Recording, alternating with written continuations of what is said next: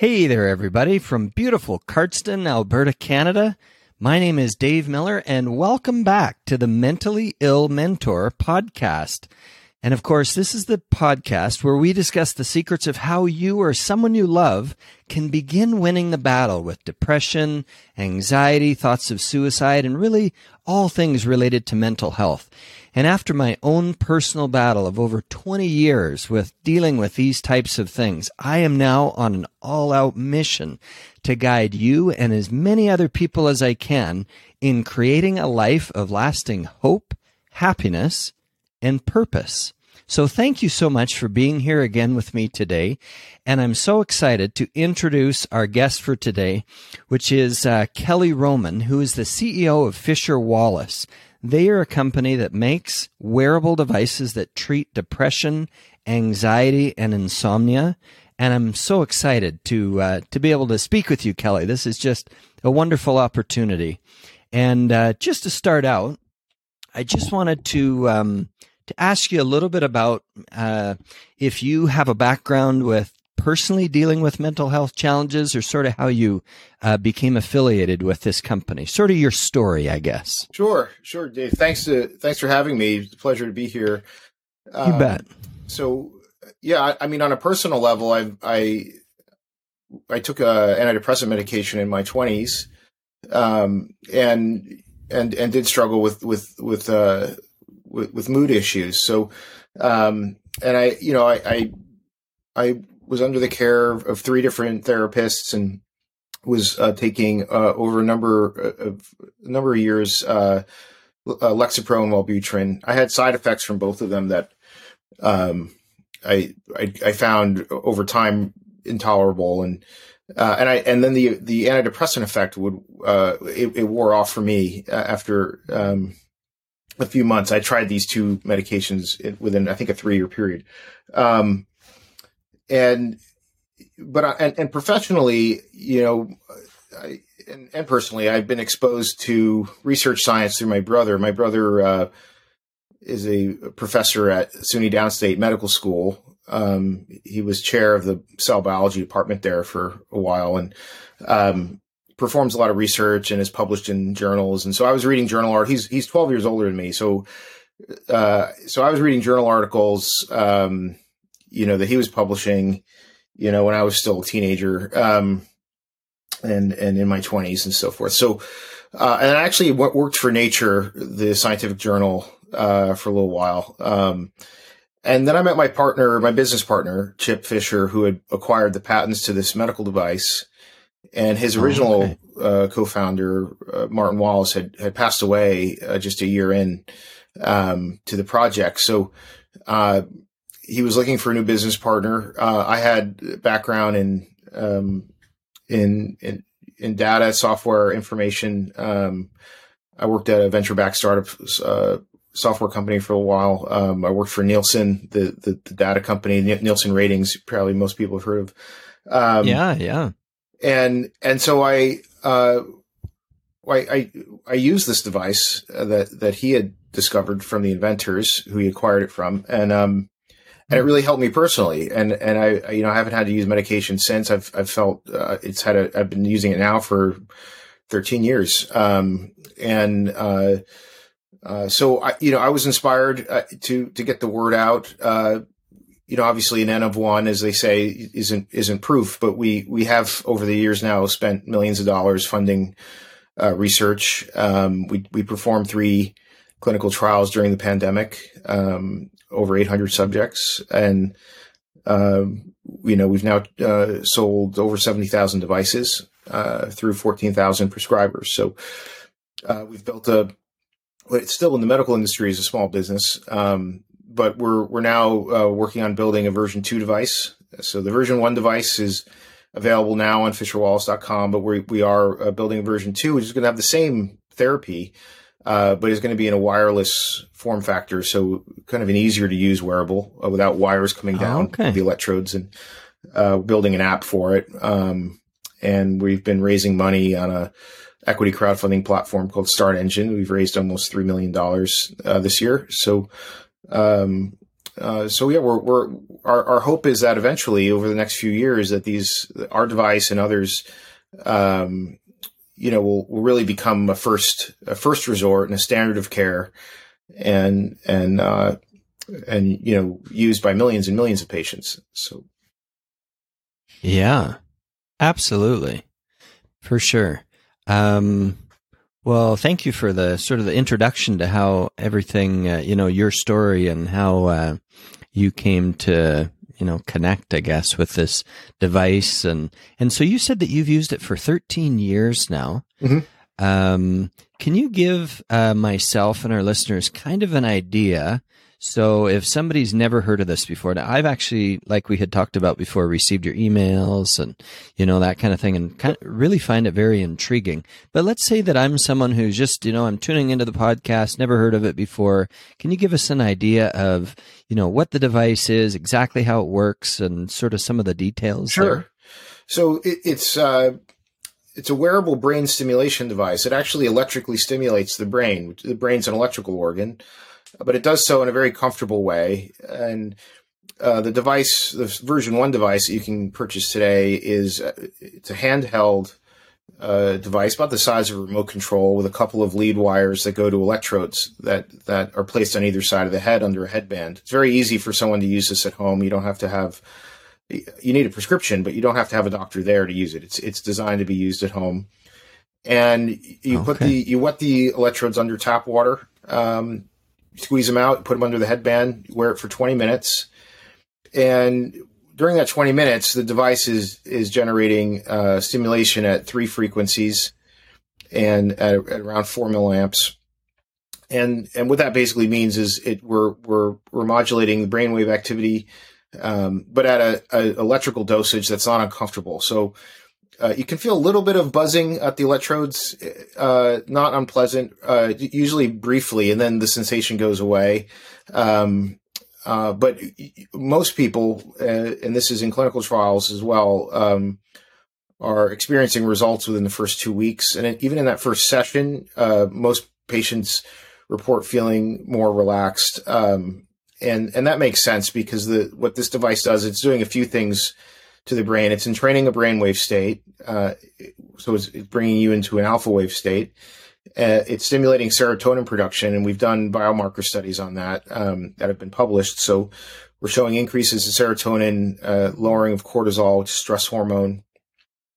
And it's also modulating the default mode network, and there's been studies on that too, where it's showing a modulation of the center brain regions, which are responsible for the sympathetic nervous system, so kind of your fight or flee response. And so think of it as like a thermostat. You can kind of turn that down. That is part of the reason why it's likely helpful in treating anxiety. And there's a lot of what's called comorbidity or a co-occurrence of symptoms. So in many patients, so many patients will have anxiety and insomnia, or depression and anxiety. And so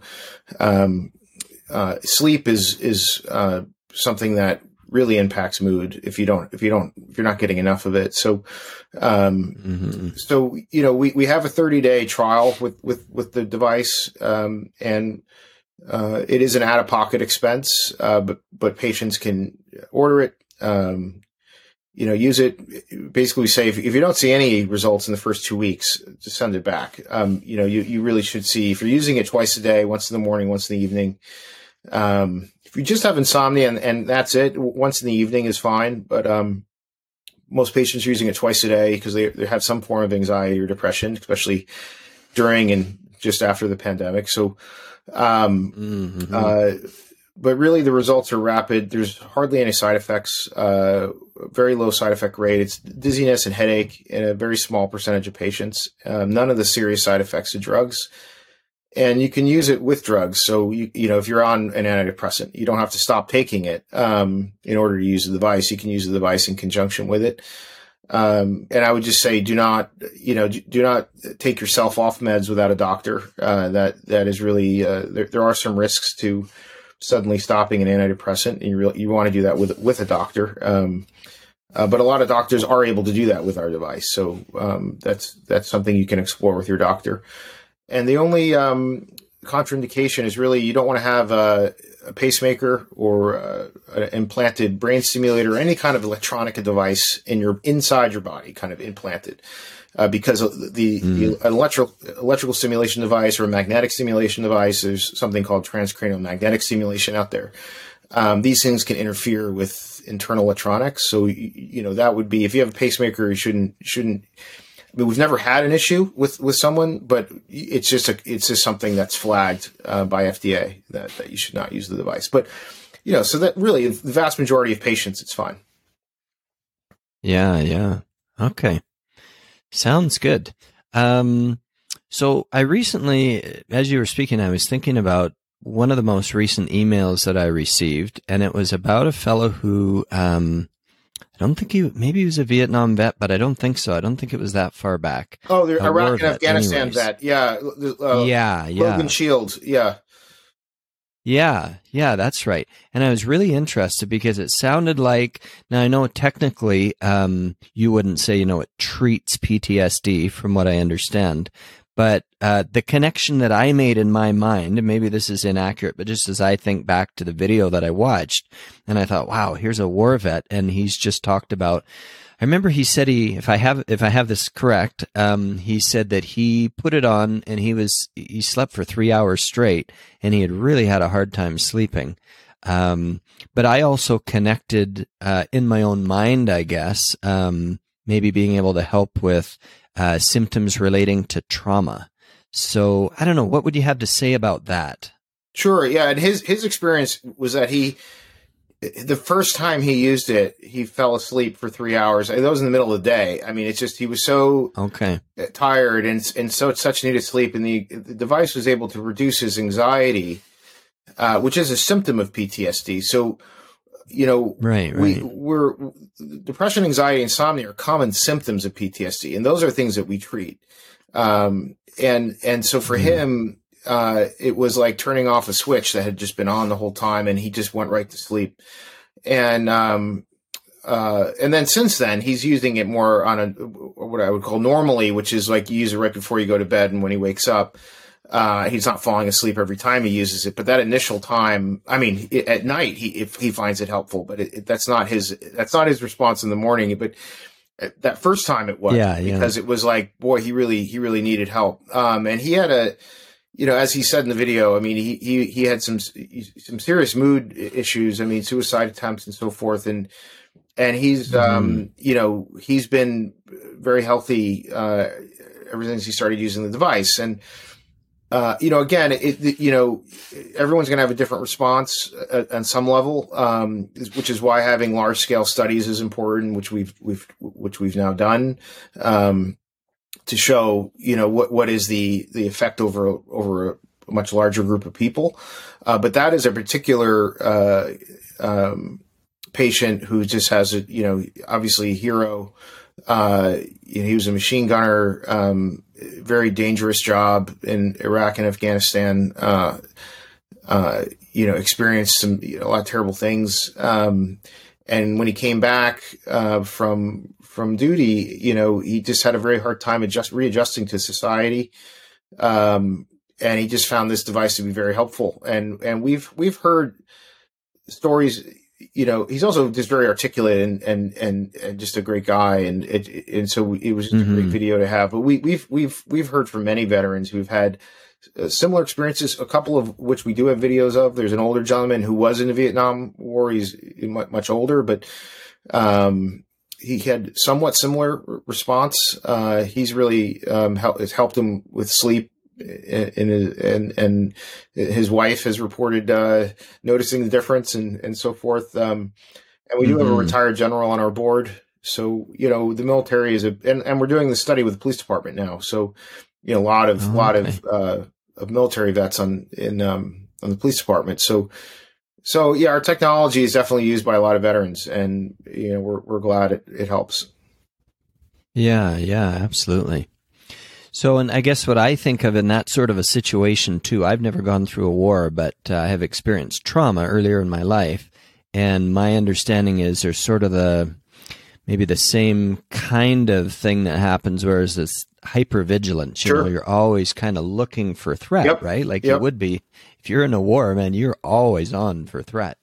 And PTSD is not only for war. It's any kind of traumatic experience, but it's obviously very common in war. But no, it's certainly you can have it from all kinds of situations, and that vigilance you're talking about is a classic symptom of that.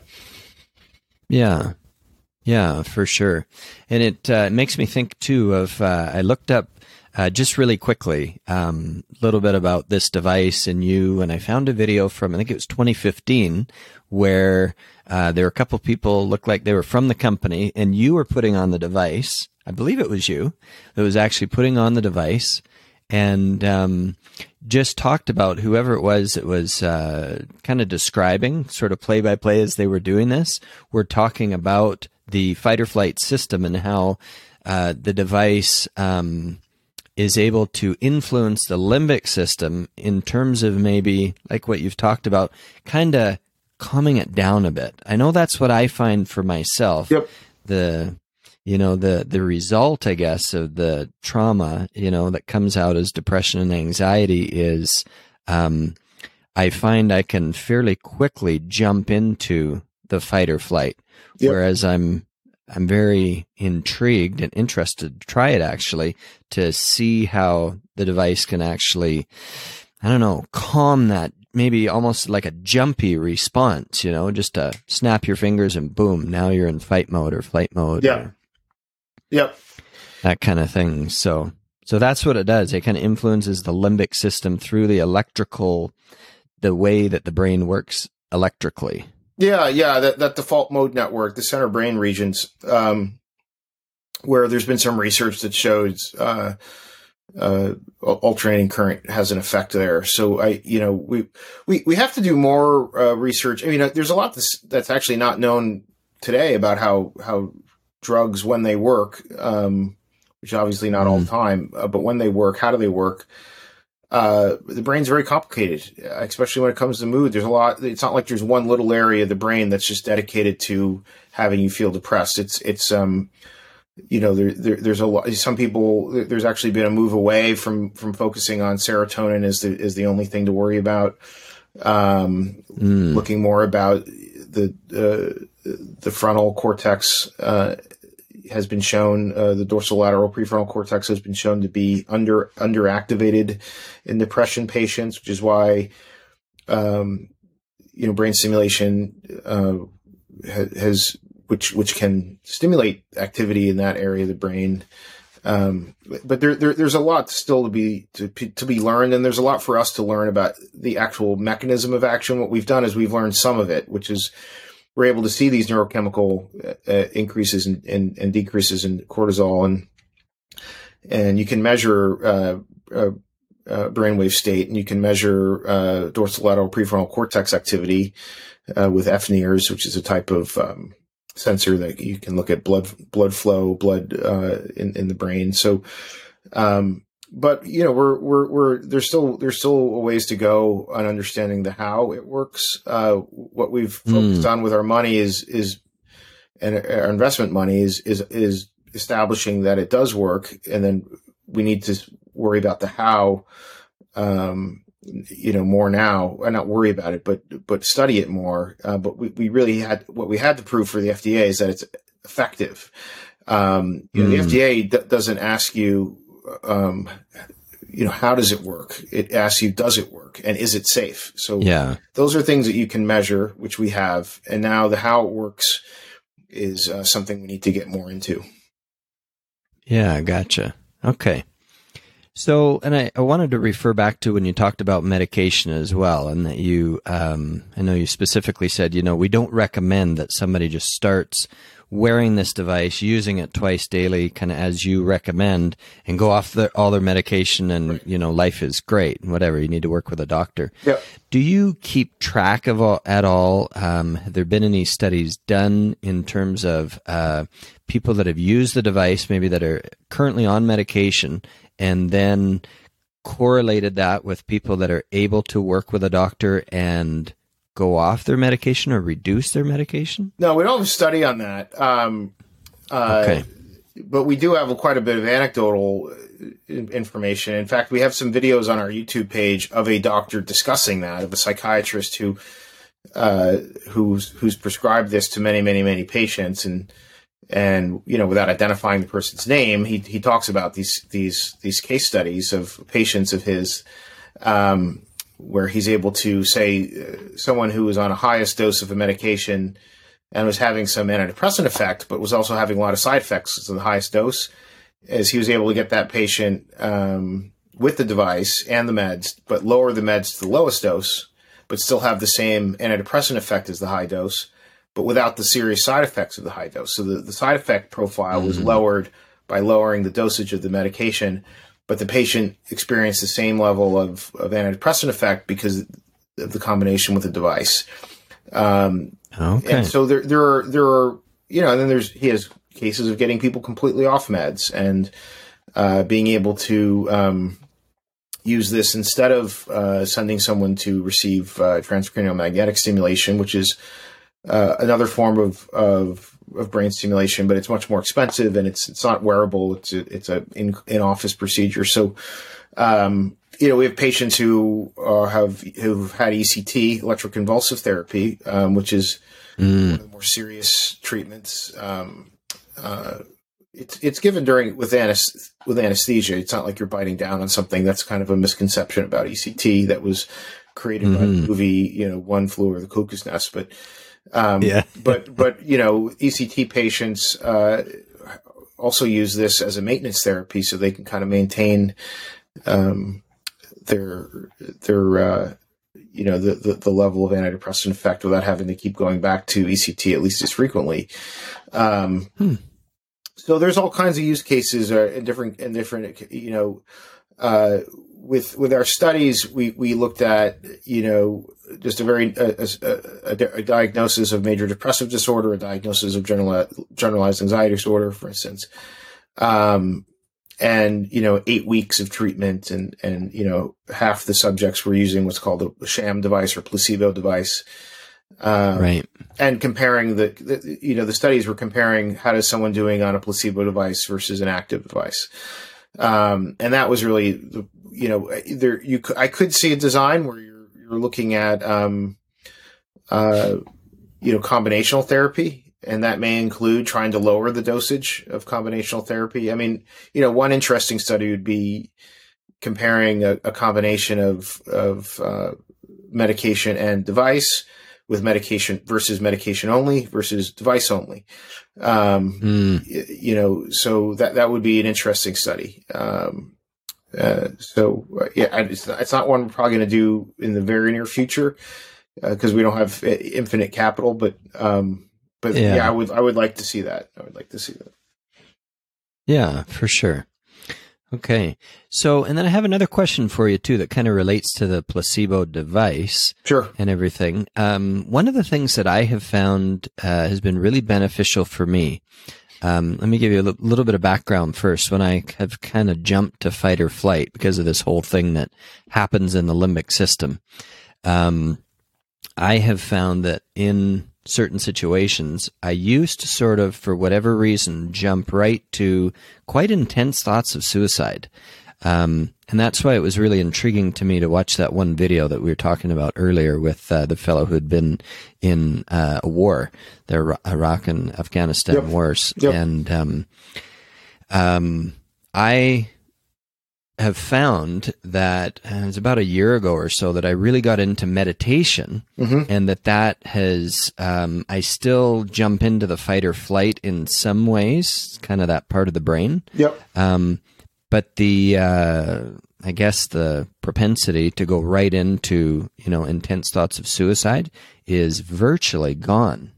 So I'm curious what you have to say about, and what your own personal thoughts maybe are about, maybe how the device, would compare to or be different from, or, relates to sort of a meditation effect where, let's say right now, for half an hour, 35, 40 minutes a day, I I am still, take that time, focus on my breathing.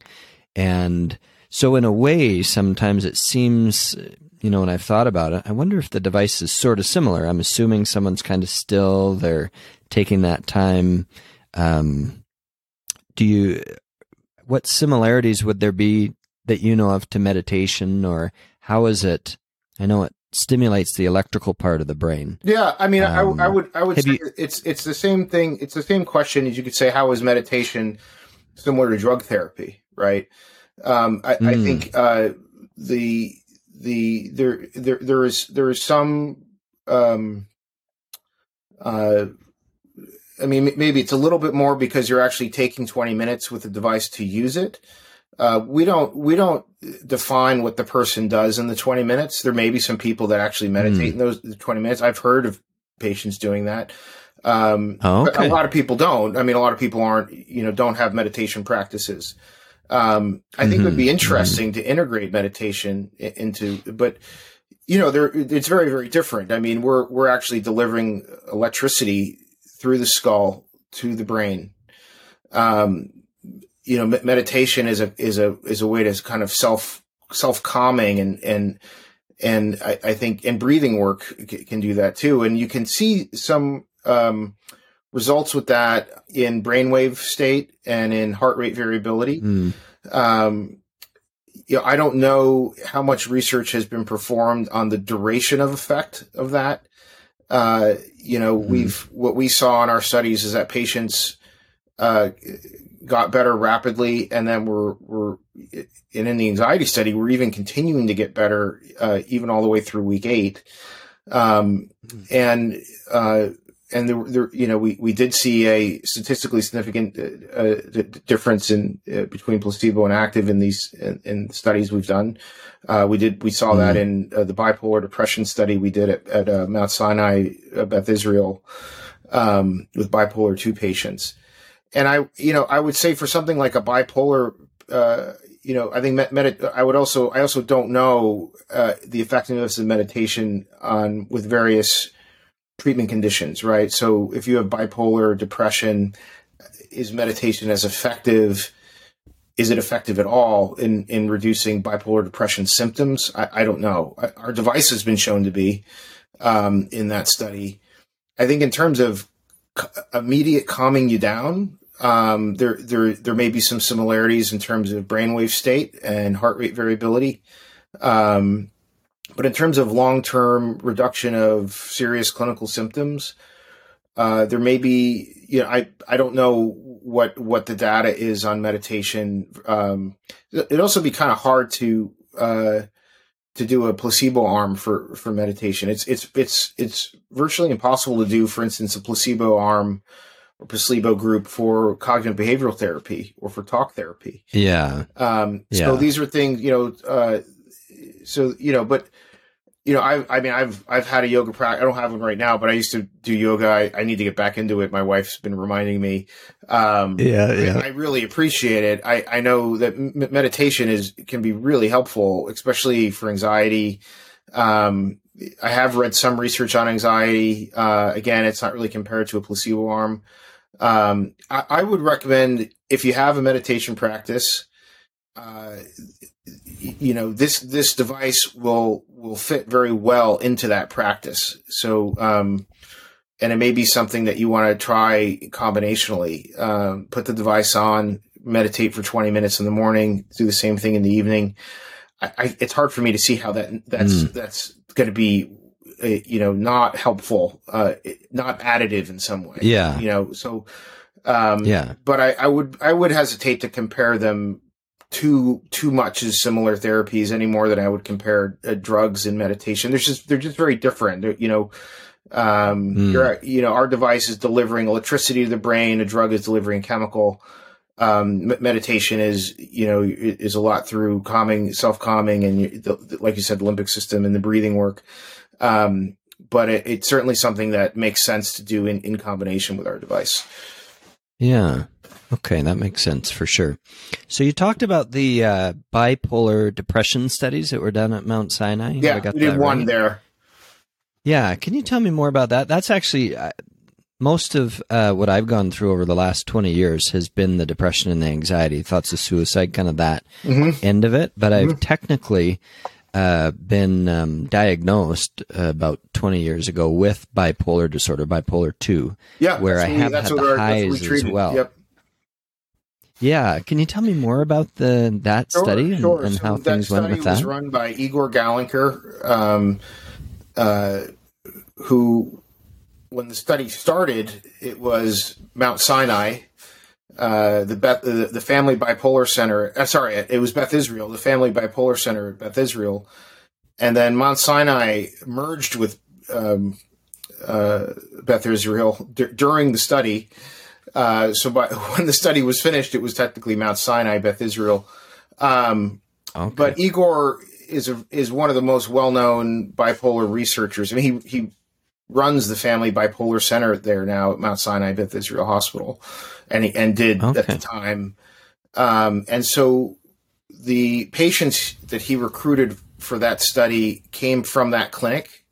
So it was a single site, meaning there was one clinic. It was his clinic and then the patients received treatment in the clinic, and the placebo device in that study was also delivered. It was in the clinic, but also the doctor was actually holding the device. The doctor applied put the electrodes on the patient and was standing there the whole time. So it was a little bit different than typical usage. Is we FedEx these to someone's house and they use it themselves, and that's how we actually ran the studies during the pandemic, because all the hospitals were closed to studies like this. So, and that's typically how. But in this study, it was patients who were going to that clinic, and the doctors administered either the active device or the placebo device, and they had a very big difference on the Beck Depression Index.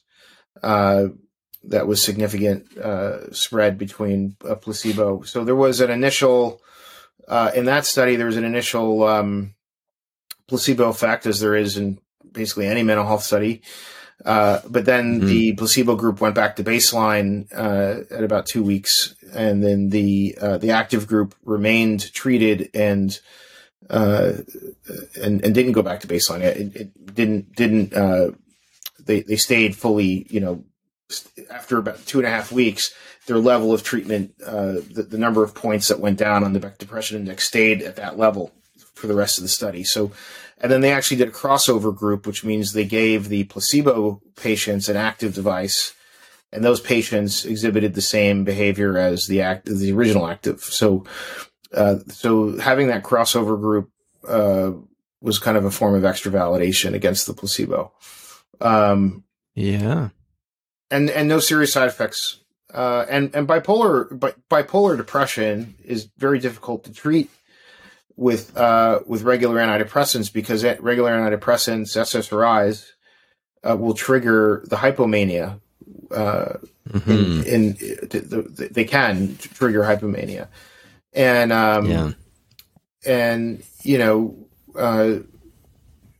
a bipolar 1 patient, which means you're manic more than you are depressed, and in the bipolar 2, you have more depression than you have mania, on a very basic level, describing them. But for bipolar 1 patients, the mania can be quite dangerous. And even for bipolar 2 patients, sometimes it's, obviously suicide is a risk and a danger.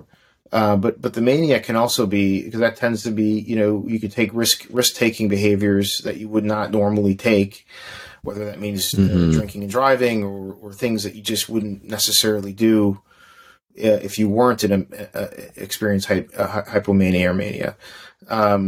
So it's actually very tough to treat with SSRIs and other antidepressants. So that is why Dr. Galenker was so interested in the device, and why he uses it in his practice, is because it's something that he can treat depression in bipolar patients without worrying about it triggering a hypomania or a manic episode. And that's a brilliant thing when I think about it, because that's something that I've personally struggled with, where I had at one point in time somebody in a hospital said, you're one of the lucky ones. A lot of people are on a whole cocktail of drugs, and I've only been on a mood stabilizer, just one thing, with very little side effects. And I really am lucky or blessed that way. Yeah, it's been a really good thing. However, just like what you're talking about, when I've gone into kind of the more depressed state, and then, you talk to your doctor about getting some medication, there really is that risk there. Okay, well, but if I've got bipolar, I start to go up, and then you got a whole other set of problems. Yeah, that's correct. So it really is, it's almost a catch-22 situation. So I can see where this would be definitely, this wearable device, really would be able to take care of. It's a tool. It's a tool problems. in the toolkit. It's not a cure-all. Yeah. But it's a tool that especially in these for bipolar patients, I think, or bipolar 2 patients where we have the research. Bipolar 1 is different. The device is not going to treat mania. That is not something that our device is known to do. I don't know its impact on. I know it did not trigger it in the study, and we have not had. Now again, we have 70,000 patients who have used it, and even though we're not tracking them all in the way you would in a study, we do hear from their prescribers, and some of these prescribers have prescribed it hundreds of times, so we do get some pretty good feedback. So it's very safe. That's one of the nice things about this technology. By not having to go through the digestive tract, right? By not having to try and treat the brain by sending chemicals through your stomach, there's a lot of advantages to that. A lot of the reasons why you have a lot of side effects with drugs is because of that. It's not a very efficient way of getting chemicals to the brain. You have a lot of serotonin, you have a lot of serotonin reuptake occurring in your gastrotract. So it's not surprising that a lot of medications can impact your gastrotract. When I was on Lexapro for a while, I was always hungry. No matter how much I ate, I gained weight. But it wasn't even the weight gain. It was just always being hungry. It was weird and unpleasant, So, there's just, it's nice to have something that's safe and that also has actual clinical data showing that's been effective with many different kinds of patients. So. Yeah, absolutely. So, and I know we talked about before that technically in terms of the FDA, the device is used to treat depression, anxiety, and insomnia. I'm curious, kind of along the way, have there been any correlations also with, we've got this whole wide range of mental health challenges. And let's say if you were to start on one end of the spectrum with maybe, ADD or ADHD, that kind of thing. And then you move all the way over to, we've got depression and anxiety, bipolar, but then even things like schizophrenia, BPD. Like when I think of BPD, that's something that seems to be like it's a fight or flight type system, right? That's at play there as well. What's BPD stand for? Borderline personality disorder. Okay, yeah. Yeah, like there's like self-harming behaviors, and a lot of people, like when the textbook type of thing, they get in physical fights sometimes, that kind of thing. And it's just really, it is a real jump to the fight, I think, in a lot of cases. Yeah. So along the way of receiving sort of this, I don't know if you want to call it certification from the FDA for depression, anxiety, insomnia, have there been any, have you noticed anything in any of the studies where some of these other things on the mental health spectrum that it has helped or improved, or maybe not helped or improved? No, that's actually the tough part with running studies for FDA is that you have to exclude all of those things. So, in our generalized anxiety disorder study, for instance, we had to exclude people who also had clinical depression. We had to exclude schizophrenia. We had to exclude PTSD. We had to exclude substance use disorder. We had to exclude bipolar. We had to exclude, a whole host of things, because the FDA, in order to give you a specific indication, which is now what we're gunning for here, is a more specific indication.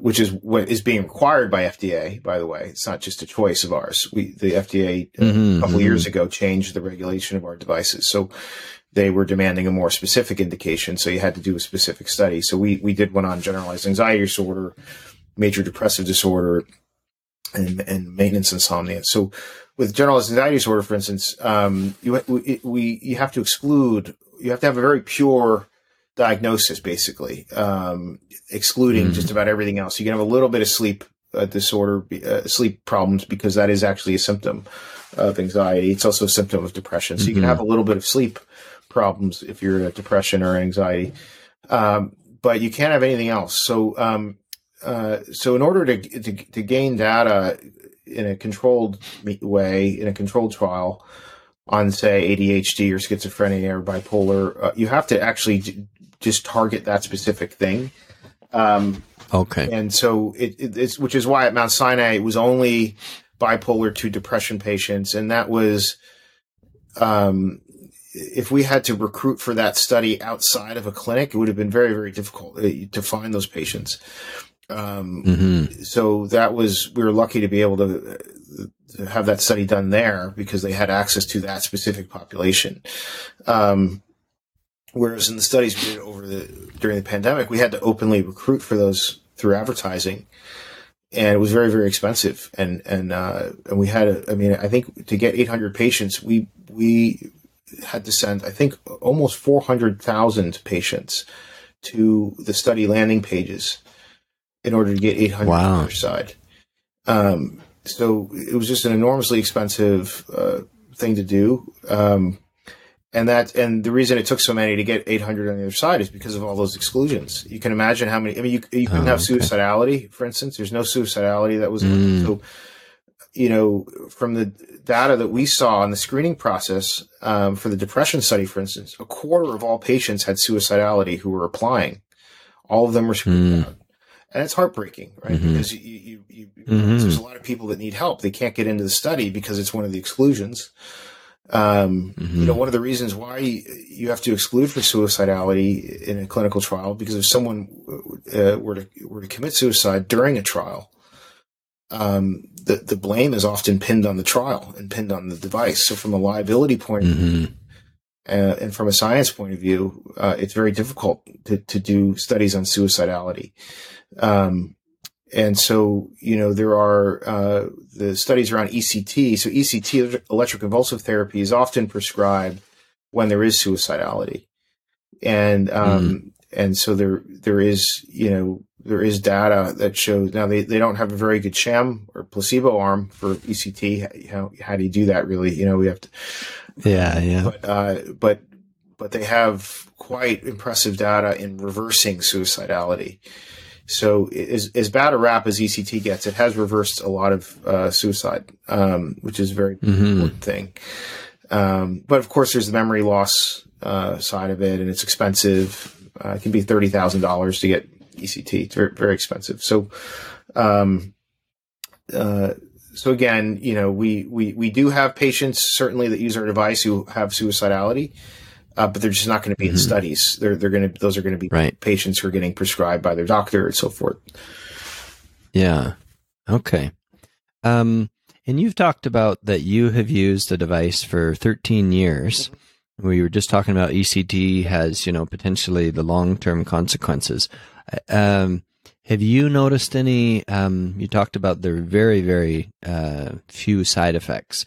So in 13 years, have you noticed any long-term side effects at all for yourself? No, I never got any of the side effects. So I never got headache or dizziness. So last year we sold 11,000 devices, and under 1% of our patients reported side effects. So it's 1 out of 100 roughly. So it's rare. What I've noticed is that for me personally, it helps the most with immediate kind of calming down, and sleep. And if I get a good night's sleep, and I exercise more than I used to,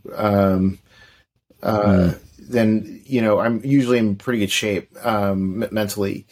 I have noticed like focus and concentration benefits. I mean, it's hard to assign them to the device, but I think, that is something that we hear about from patients. We hear people telling us it improves their creativity, and it's hard to quantify that. We're going to start trying to quantify that a bit with our version 2 device, because we're building an app for it that will actually be able to test for focus and concentration and memory. Which I'm very excited about, because I think if we start having thousands of patients a year doing those tests, and then we're able to actually quantify their memory improvements or their focus and concentration improvements over time, that's going to be really valuable for people to know about themselves, right? We can give that data back to you. This is how you're improving.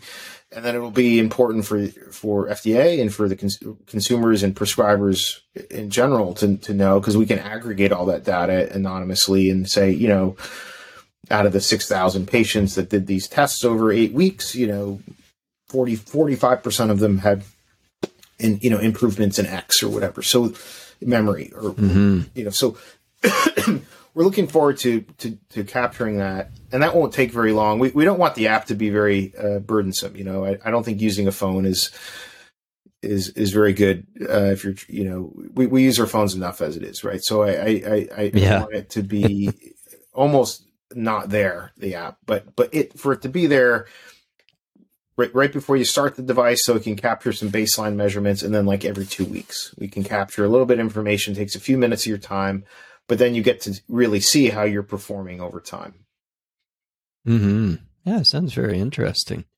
When do you project that the Generation 2 device will be available with the app? We're targeting April of next year.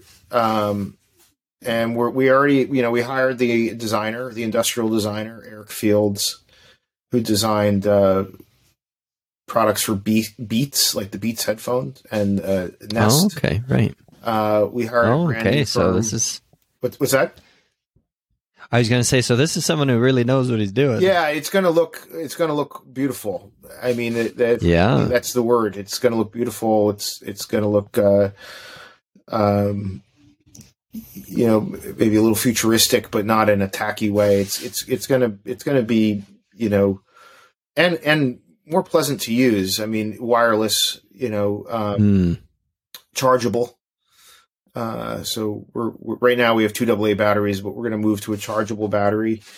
And that's nicer on the environment too. And then with the app, that hasn't quite started to kind of the concept stage where we've been talking a lot about what we're going to do with the app. That's probably start getting built in the fall.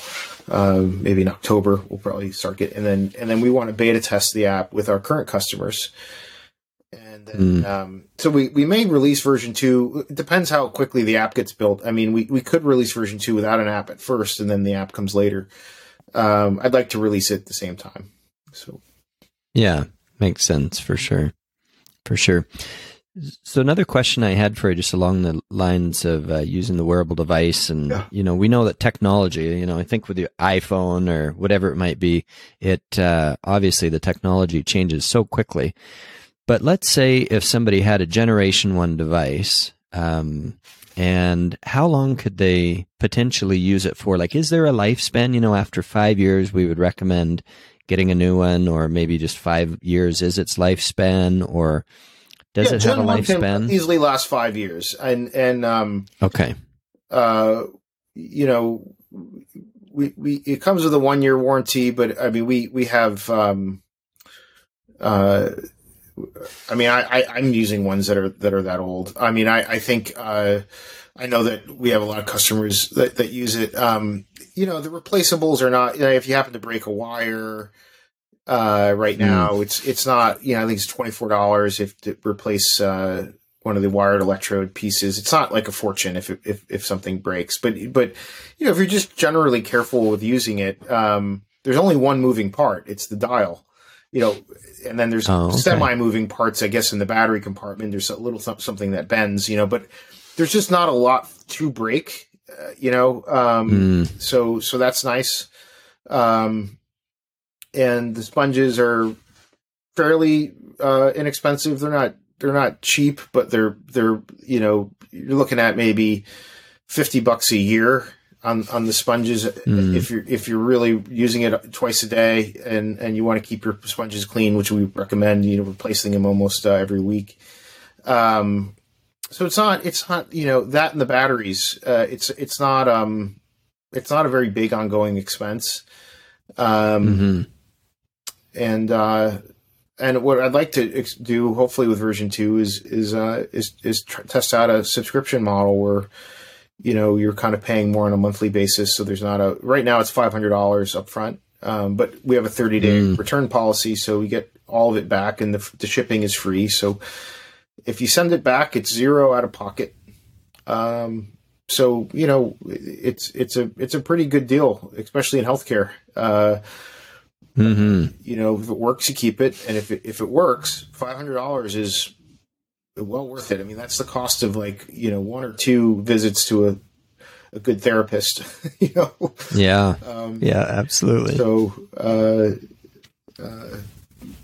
yeah. So I know I've received a lot of the emails, and I've told my wife too, I become more and more sold. Seeing these testimonials is a pretty amazing thing.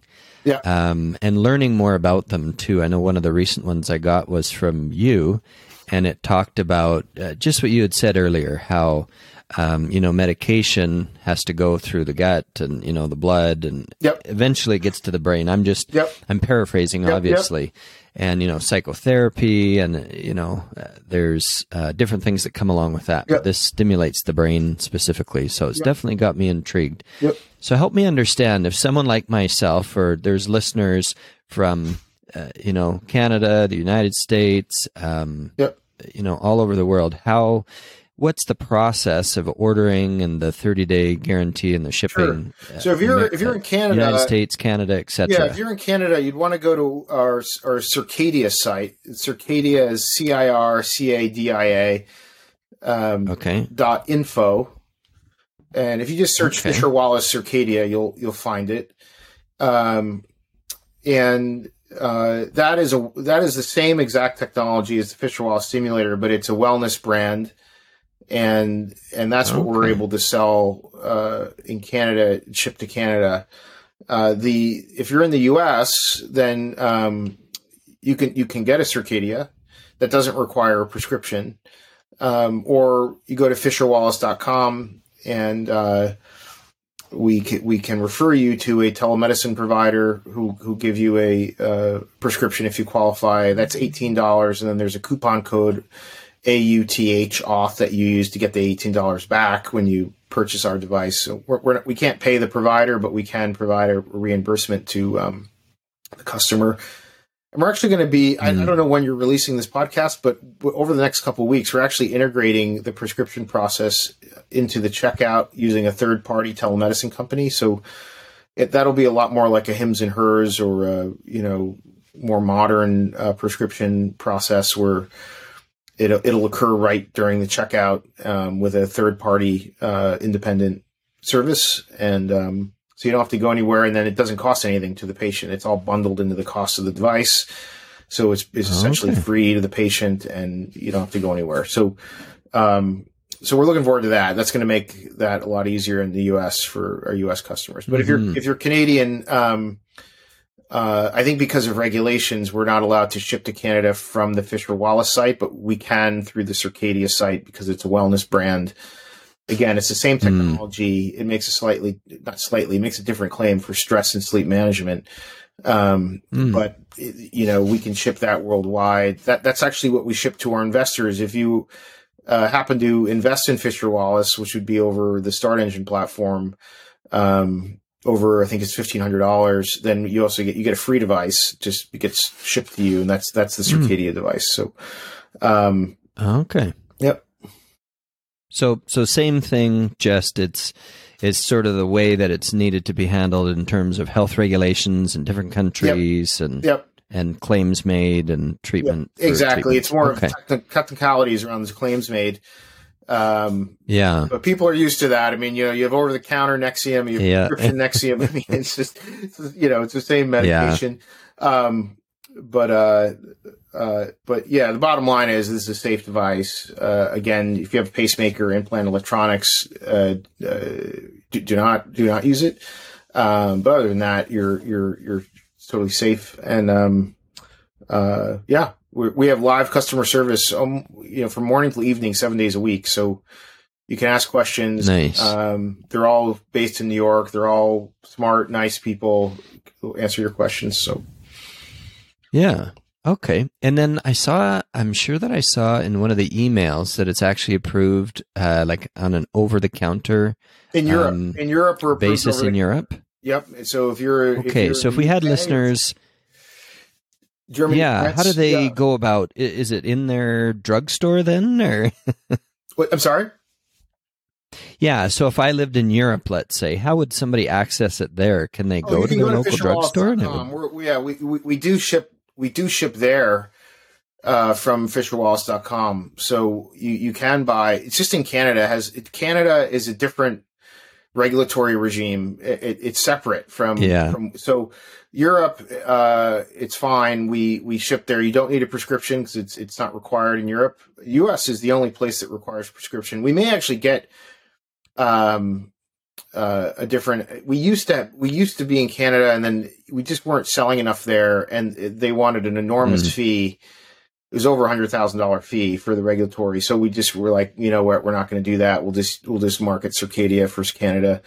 But in Europe, we have maintained it because it's a much larger market, obviously. So that is quite expensive to maintain as well. But we do sell devices into Europe. So yeah, it's expensive shipping. I think the shipping is close to $100 because there's customs and stuff. But again, it's we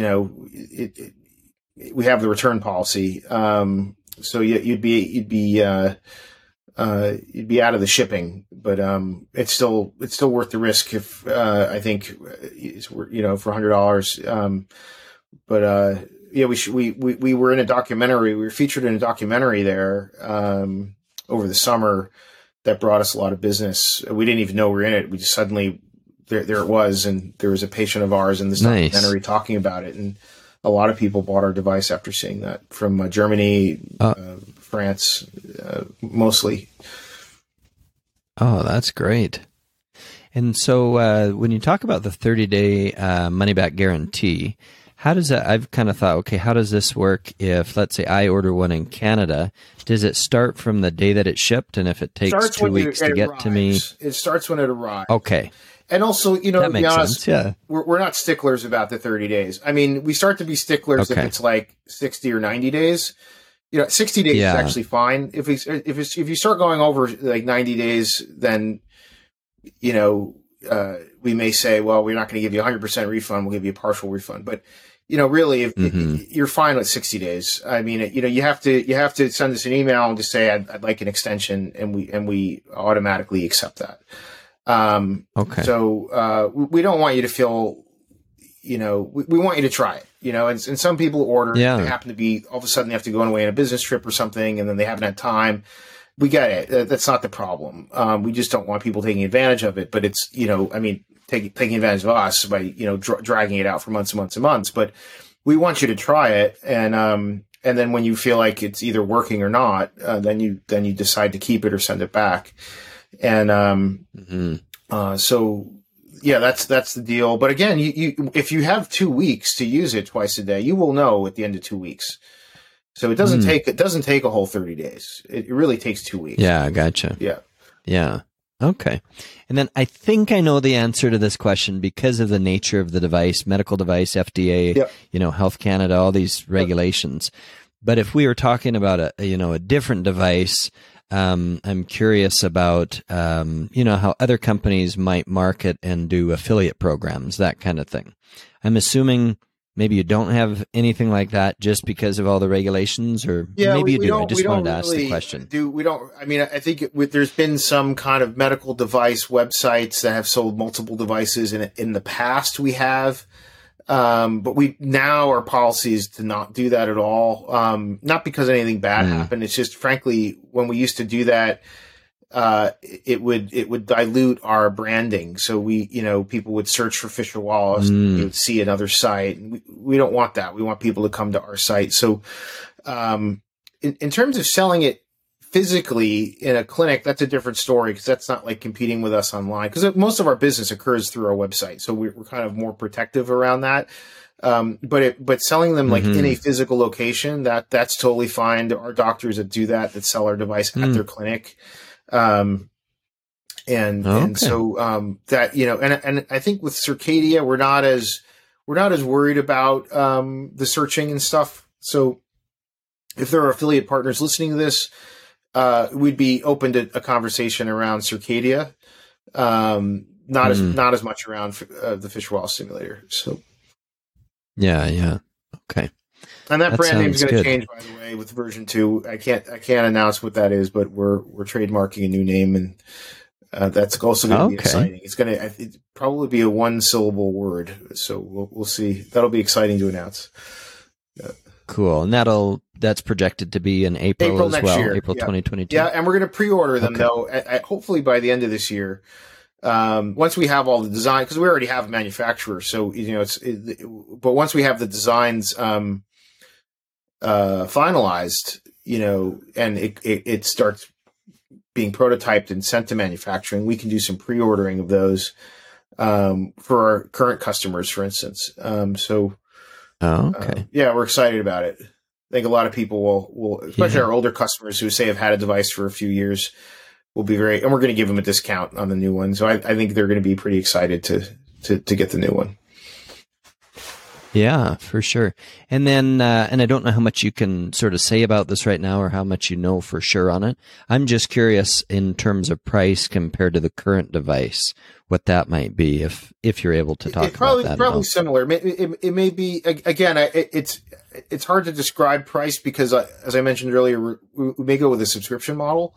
So then it's oh, right. Yeah. It would be less upfront for sure. And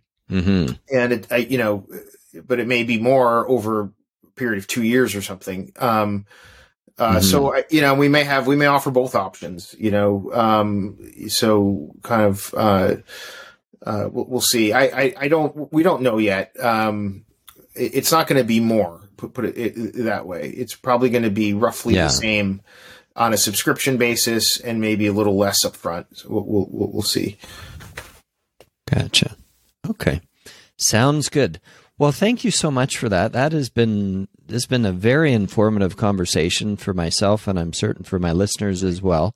And yeah, for sure. And thank you so much for your time in doing this. Is there anything else that you want to add that we haven't discussed up to this point? I really appreciate all the questions, and I appreciate you, talking about your own struggles and inviting me to talk about some of the ones I've had, and that's also part of, frankly, what our mission is to destigmatize this so that people can feel comfortable talking about it.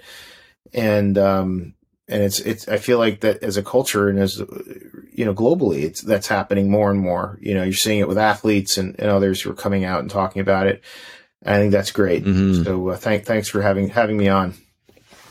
Okay, great. Well, thanks so much. And it's just wonderful to see the great work that you're doing with this. And I know, I think obviously has been giving people a lot of hope to be able to overcome these really difficult mental health challenges. Yeah. That sometimes, you start to lose hope in some cases. So what a wonderful thing to be able to have, like you say, something that can be added to the toolbox in terms of, things that can help along this journey to help people overcome mental health challenges. Yep. So, yeah. So thanks so much again. And for those of our listeners who who are interested in ordering a device, then they would go to fisherwallace.com. Would that kind of be the starting place? Yeah, for those in the United States, and also Circadia.info. That would be the other one. That especially if you're .info. Canadian listeners, Circadia.info. Okay, yep. Sounds great. Wonderful. Yep. Thank you. Okay. Yeah, you're welcome. Thank you. And for all our listeners, thank you so much for being here with me again today and taking the time. And I'm so excited to meet back with you again next week, and where we'll be able to talk about some more wonderful things. And just until next time, just want to tell you how much I love you and how much I'm looking forward to meeting with you again. Take care, everybody. Bye-bye.